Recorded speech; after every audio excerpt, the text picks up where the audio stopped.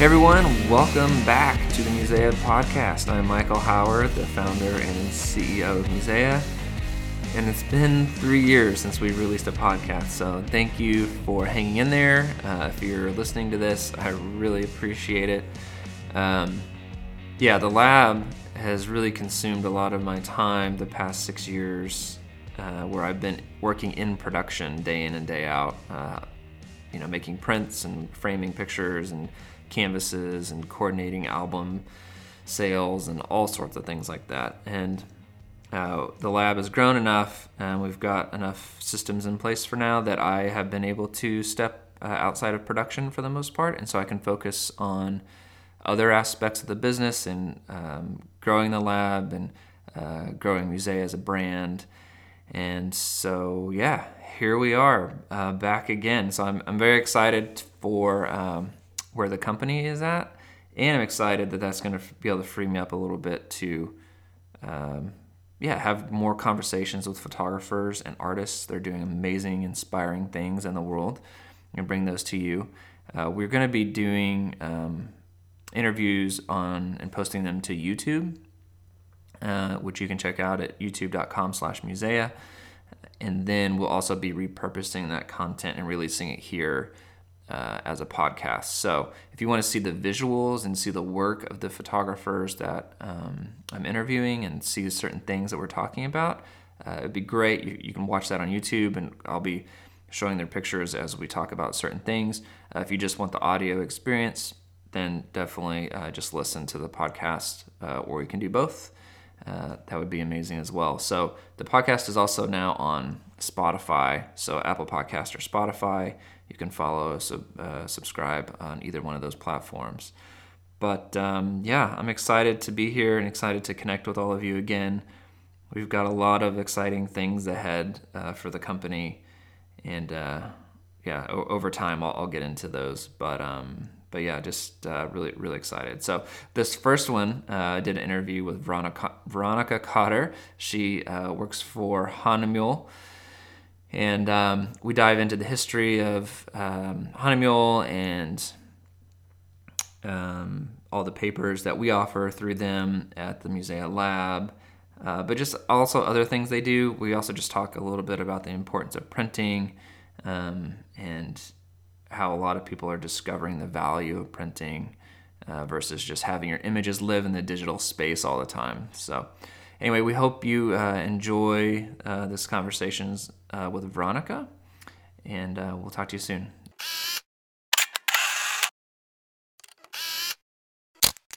Veronica Cotter, and I am the Education Development and Western Region Manager for Hahnemühle USA.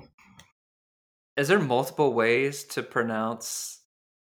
Because I feel like in America, I've run into people in there that say like Hahnemühle and then the German name.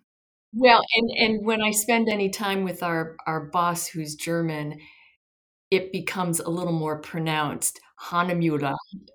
But for the most part, it's Hahnemühle or Hahnemühle. I've heard Hahnemühle, Hamamühle. I've heard variations, but I usually try and pronounce it Hahnemühle. When I'm talking to photographers, I usually say Hahnemühle, but and that's fine. And we, when directing people to the website, tell them if you can get close, Hahn, Hanem, then it usually then pops up on the website. Yeah. So it's the same thing with pronouncing it. We know what you mean. Okay. Can you give us a brief history of just the company? Because it's been around for a really long time, and I don't know if some people may not know the history. Absolutely. And we were talking about the pronunciation of Hahnemühle. Interesting little factoid. So Hahne is rooster and Mühle is mill. So it's mill of the rooster, but Karl Hahne founded Hahnemühle in 1584, so it's named for him. So 1584, it's a 437-year-old paper mill. It's been in the same location in Dassel, Germany for the entire period of time. The mill sits adjacent to an old growth forest. So next to the mill, there is a stream, and we use that stream in the production of all our papers. Hahnemühle started making writing papers, paper for monetary notes, and filtration papers. And in the late 90s, they started to take some of those fine art papers and coat them for digital. So we were the first digital fine art paper maker. And the papers that we used were some of the same that you find in our traditional fine art. So William Turner or photo rag, and actually bamboo exists in both the traditional fine art side and also digital fine art. And we sell into 80 countries worldwide. We employ over 200 people. So it's really a interesting and impressive legacy, I think. That's wow, that's really impressive. So they're literally in the same mill for 500 years. Yeah, for Yeah, 437 years, 437. continuous production. And I mentioned the stream next to the Mhm. mill. So they use that water to make the paper. And because it is so clean and so clear, there's really not a whole lot that has to be done when we use it. And actually, when they return it to the stream, it's drinking water quality. The next town over from Dassel, which is a larger town and where people stay when they come to visit Hahnemühle and Dassel, is called Einbeck. Mm. And that's where Einbecker beer is made. And actually, Einbecker beer has been in production longer than Hahnemühle paper. Wow. And they use that same stream water. So we tell people if they ever get to that part of Germany and they're interested in a tour, it's really fascinating to watch how paper's made. Mm. And I think you have a much greater appreciation for paper once you see the materials that are used, the process. And if you stay in Einbeck, then you can go have an Einbecker beer. Right. And if you're into Yeah. motorcycles, there is a private collector who opened a motorcycle museum, I think about 5 years ago, and I've heard it's quite an impressive collection. So lots going on in that little part of Germany. Wow.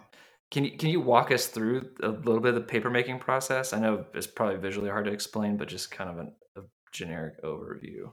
Oh, yeah, and this is really kind of the layman's Yeah. description of it. When I first started with Hahnemühle in 2013, I had the opportunity of going to Germany to the mill and watching how they make paper. So, and I know I'm missing a lot of That's okay. steps. And if you go on the website, I think there's some actual videos that have more detail. Mhm. But I remember seeing these big vats of paper pulp, and so obviously there are we buy uh, wood pulp, there's cotton linteners that we use. So anyway, you've got this big vat of paper pulp.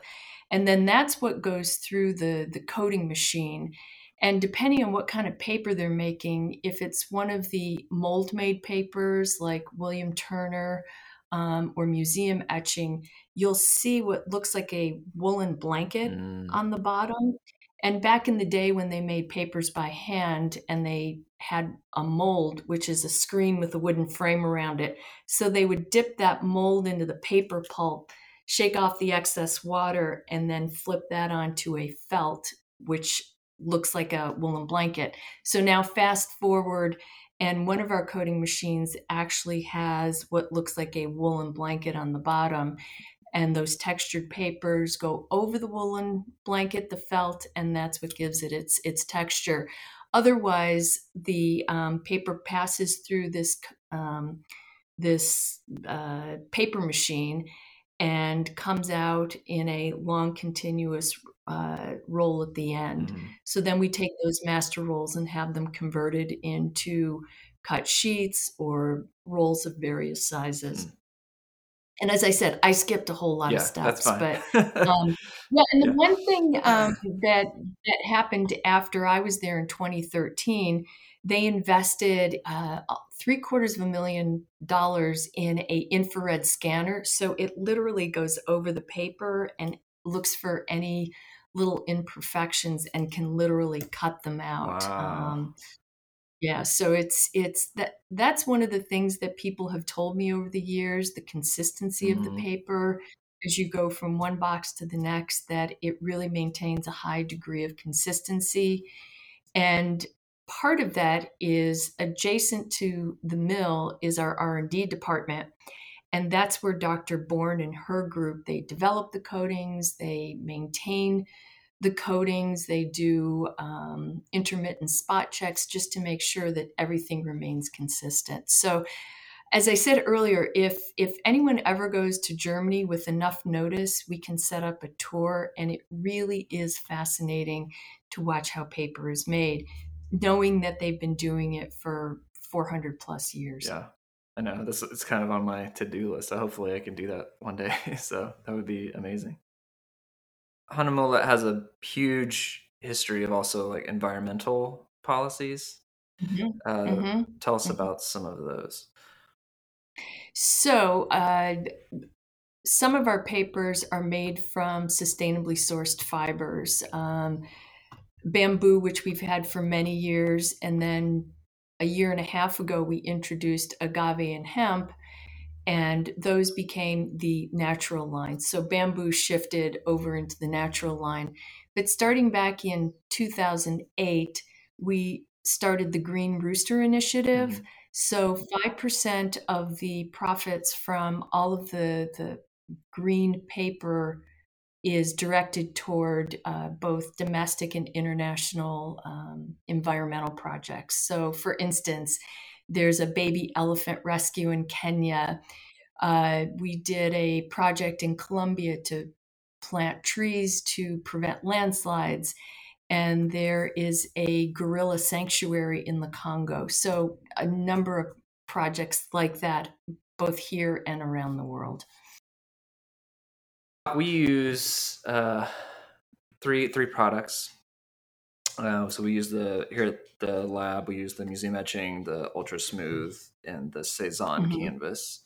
Um, Mm-hmm.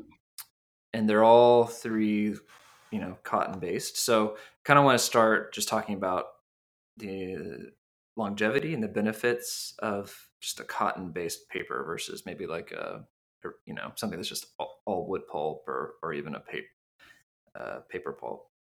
So, with our fine art papers, we have three categories of materials. There's cotton, there's alpha cellulose, which is refined wood pulp, and then, as we just discussed, the natural fibers, so agave, hemp, and bamboo. With any of our fine art papers and canvas, with pigment inks, we rate them at 100 years plus. So you've talked a little bit about the museum etching. I just kind of want to go through each of these three products that we offer just to talk about the benefits. So I guess we'll finish up with the museum etching since we talked about it when we go into the other ones. So if Okay. you're at somewhere at a booth or something and somebody's interested in museum etching, like what are the first few things you tell them about the paper? In the range of textured papers, it has the least amount of texture, but I refer to it as having a subtle quality to it. It still has texture, but it's not as pronounced as, say, the William Turner or the Torsion. I love the fact that it's a 350, so it has a really good heft to it. And I think it lends itself well to displaying prints that aren't necessarily framed. More and more I'm beginning to see artists that will use a clip system or a magnet system, and you really need to have a paper that's going to withstand not having that structure of a frame. So that's one of the things I love about the museum etching. Museum etching comes in a decollage as well, which is beautiful to display in a float frame or freestanding. And there's just this handmade, beautiful quality to it that I just love. Mm-hmm. It's on my short list of favorite papers, but my short list continues to grow a Right. bit. And you mentioned the 350. So explain what that is for people that don't know. We'll see like a paper and it'll be like GSM after it. Like what is that? grams per grams per square meter. It's the weight of the paper, like the thickness of the Mm. paper. Our papers in the fine art range, anywhere from 265 all the way up to 350. And as you go through a swatch book, and actually, if you compare your museum etching to the ultra smooth, there's definitely a difference in that half. Let's talk about the ultra smooth. What makes it different than the museum etching? Well, the ultra smooth is another one of my favorite papers, and I swear it's not because you use it. Yeah. There's this subtlety, this beautiful, softer, velvety feel to it. And the reason I'm going like this, a few years ago at one of our trade shows, we had this stunning portrait of Scarlett Johansson in the booth, printed on ultra smooth, and you just kind of wanted to go up and say, "God, what beautiful skin she has! It's just it's so soft." Yeah. It's 100% cotton. It has what I would refer to as a neutral base tint, and it really has kind of a velvety feel to it. And I think it's true of all the papers, and perhaps especially so with the few, and Ultra Smooth is one of them. I have seen stunning black and whites, and I've seen beautiful color images as well. And I'm going to ask you a question. Do you print both black and white and color on the Ultra Smooth? Yeah, we do. Yeah, yeah. So it lends itself well to both, and that's the wonderful thing about where we are as far as image making. I tell people most of my DNA is analog because I worked for Ilford, and prior to that, I worked for Oriental New Seagull, and it was either, well, you were printing black and white in the darkroom. So now it's okay. I have an image. I have a paper. Am I going to do black and white, or am I going to do color? So it's really a remarkable time to be involved with image making. I agree. Yeah, a lot of the papers we do pick that we have at the lab are because they are very versatile. So we want to pick papers that don't really pigeonhole photographers into it really only works for this type of imagery. So Right. we're very careful to pick things that, if you're doing color, black and white, kind of a higher contrast or something moodier, like it can carry all of those tones successfully. So, And that is always a difficult question, and I know you must deal with it quite yeah, often. People will ask me to look at an image and say, "Okay, pick a right. paper." Or they'll say, "I do street photography, or I do landscapes." Which paper? Yeah. Just pick one. Which paper? And I really agonize a bit because there are different options, and it's so often a personal choice. You can kind of, and I'm sure you do, you kind of lead them into a direction or a choice, but ultimately it kind of has to connect with them. Yeah. Yeah, I think it's just explaining the different characteristics that each paper have, and if you use this one, it has these things, or if you do this, it does this, and then ultimately let them choose based on that information. But that's kind of how we Right. guide those conversations. Yeah. Yeah.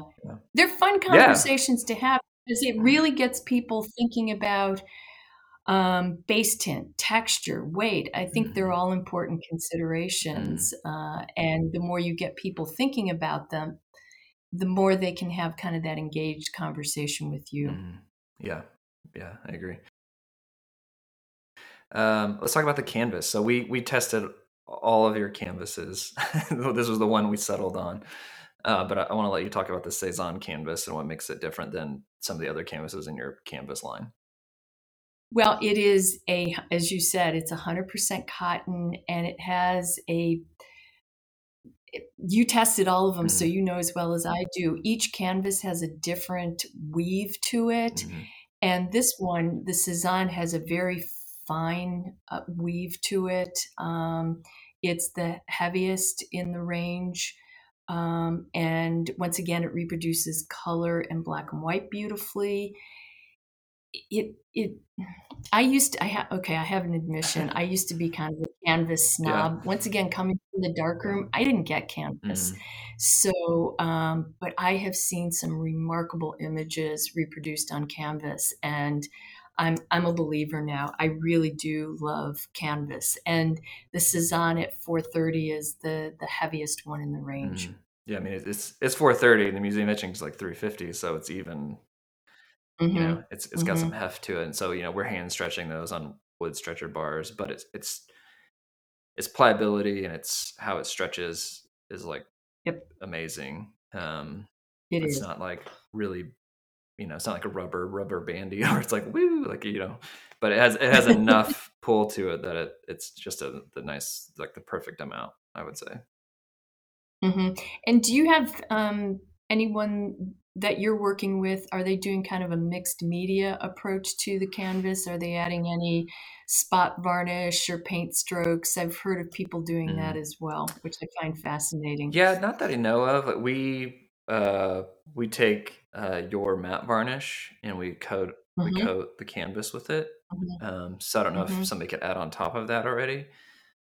hmm But anything that leaves the lab for us has the matte varnish on it. Good, good, good. So Yeah, we recommend that, and especially as you're doing wraps, it really helps to prevent cracking, hmm or and gives it that extra layer of hmm protection. yeah. What in terms of benefits of the varnish? Well, in terms of like cleaning it, what would you suggest people for that? As far as cleaning the image, just if you have a microfiber hmm cloth, I once had someone ask me if they could spray Windex on it Yeah, and then wipe it down, and I just like no, probably no, not. no, just no, no, no. I would recommend like a just a really light microfiber hmm cloth. Don't get too Yeah. crazy. And then we also used your protective spray on hmm um, hmm the museum etching and the ultra smooth.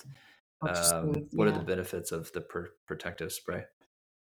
It's especially good for uh, papers with texture, Mm, because sometimes they have those loose cotton fibers, and that really just puts them into place.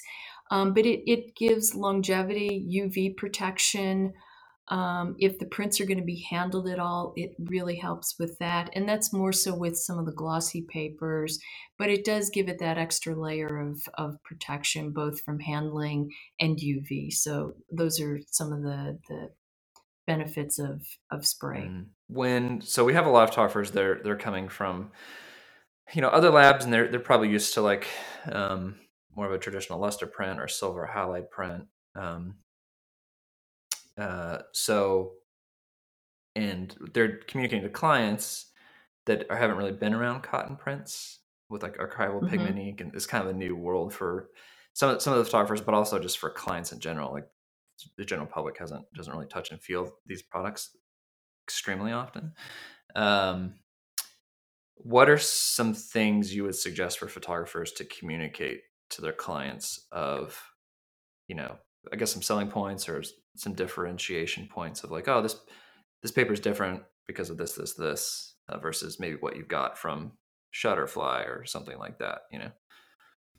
Well, and those that you mentioned, like a glossy or luster, we refer to those, and we do have glossy papers Mm, in the glossy fine art range. We have satin, we have pearl, but then there's a category of paper, and actually Hahnemühle has a photo range, and those are RC papers. And what you referred to with your glossy and luster, or even your machine prints, those are RC prints. mm, So they don't have the same longevity as the cotton papers or anything in our fine art range.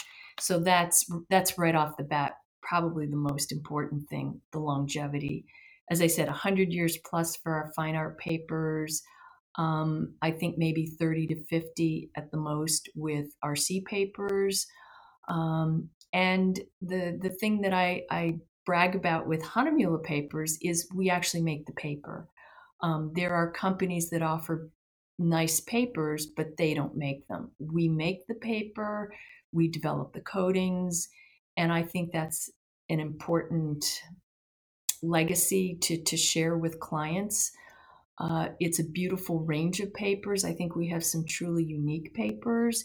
And we were the first to develop fine art digital papers in the late 90s and have just continued with that. And the PhotoRag 308, which is in that same range as the Ultra Smooth, is the most popular paper across all brands worldwide. And I think people, once they identify a few of our papers, they kind of standardize on those. mm, And when you say Hahnemühle, even if people don't print with that paper or don't print at all, they know the name. Mm.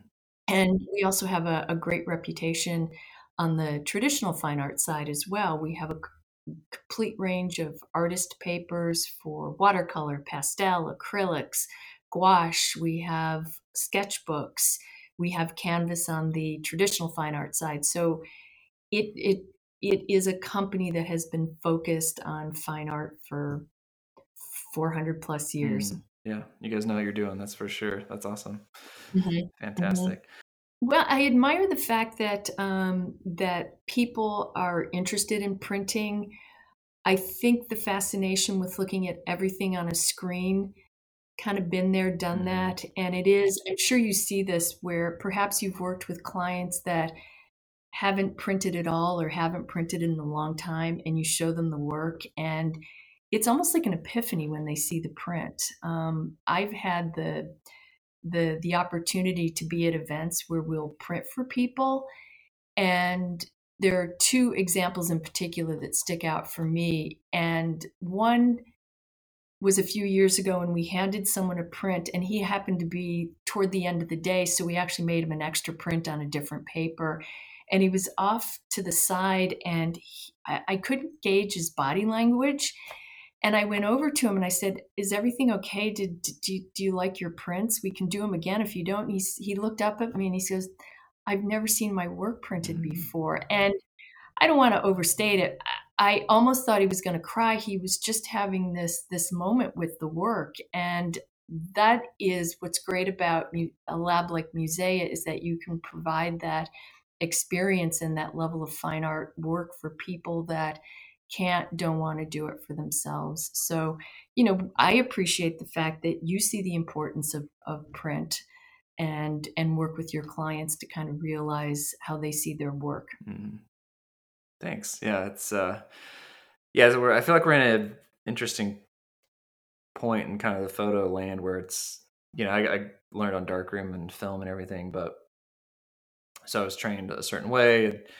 But there's a lot of photographers in business now that they were just learned on digital, self-taught, and which is amazing. But there's just the benefits to print that high quality print that's like Mhm. really meant for art, meant to be in galleries and museums. And so it's can be a new world for people, but seeing the quality, yeah, like you're saying, it can take their breath away. And for me, it feels like it's like the final step in the artist creative process. So it's like it's something's been finally been born, it's brought to life, and it's in the world now versus just floating around in pixels. So It's true. We could probably talk about this for the next hour, but how do you show somebody a hard drive 20 years from now? And what's to say something didn't corrupt that hard drive? But if you have a print, that's something that you can refer to from now until the end of time. I mean, I have a print on my wall that I purchased 40 years ago, and it's right over there. And I look at it almost every day, and I love it as much as the day I bought it. It's a Morley Bear mm, silver gelatin black and white print. I love it. I love it. And I'm surrounded by digital prints, and I don't look at them in the context of that's silver gelatin, that's photo rag, ultra smooth. I look at them because they're beautiful prints, mm, and you can kind of see behind me. yeah, I just love to have work in every space in my house. yeah, yeah. They add yeah, a lot of warmth and character to your space, physical space, and Mhm. personality that you can buy cheap art from other places, but it's just when it's your images that are important to you or art that you like that inspire you on a daily basis, it really adds to your surroundings and living space. So And it adds to your well-being. yeah. So many of these, there is a good story behind Hmm. it, and there's a photographer behind it who we may have a special relationship with. So it's kind of the big picture of what these all mean to me. But you mentioned something earlier about digital natives, that they never spent time in the darkroom. But it's interesting, and you probably know this because you have that association to analog. Younger people are really embracing film big time. The under 30 crowd account for a good portion of Ilford's business. So it's fun to see them being so curious to explore image making. I Who knows if they get the opportunity to go in the darkroom, but they certainly have options, digital output options. So once again, it is just the most amazing time to be involved with image making and printing. Yeah, awesome. Thank you so much. I really appreciate your time. Thanks, Michael. Thanks much. Take care.